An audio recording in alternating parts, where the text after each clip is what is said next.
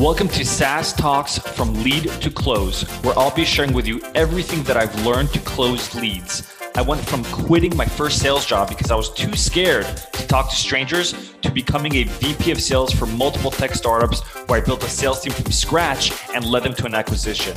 I'll teach you how to schedule more demos on your calendars, close at least 50% of your demos, and build a pipeline large enough so you're always hitting quota. If you're looking to scale, then turn the volume up.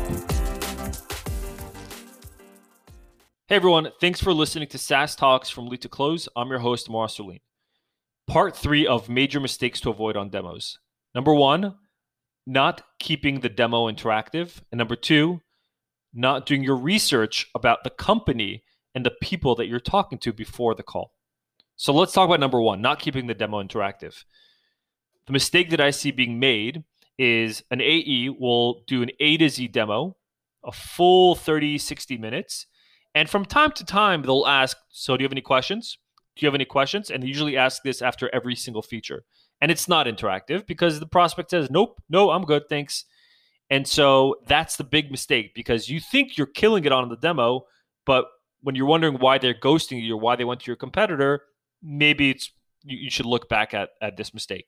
So how do you fix demo interactiveness? Number 1, there's a lot of ways. Number 1, you can try giving mouse control.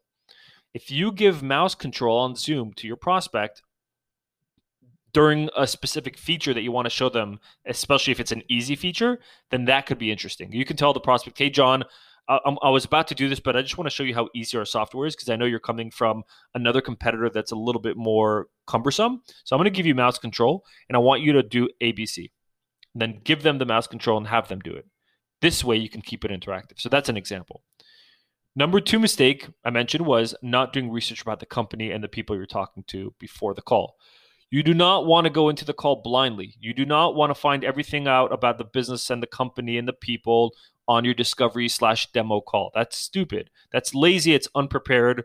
So what you want to do is pre-demo, go to the company website, go to the LinkedIn, go to your calendar, see who's confirmed for the event, for the demo, search up their name and see what you can read up on them. See their roles, see what their responsibilities is. What do they post anything on LinkedIn that is useful, that shows you what they're interested in, what they care about?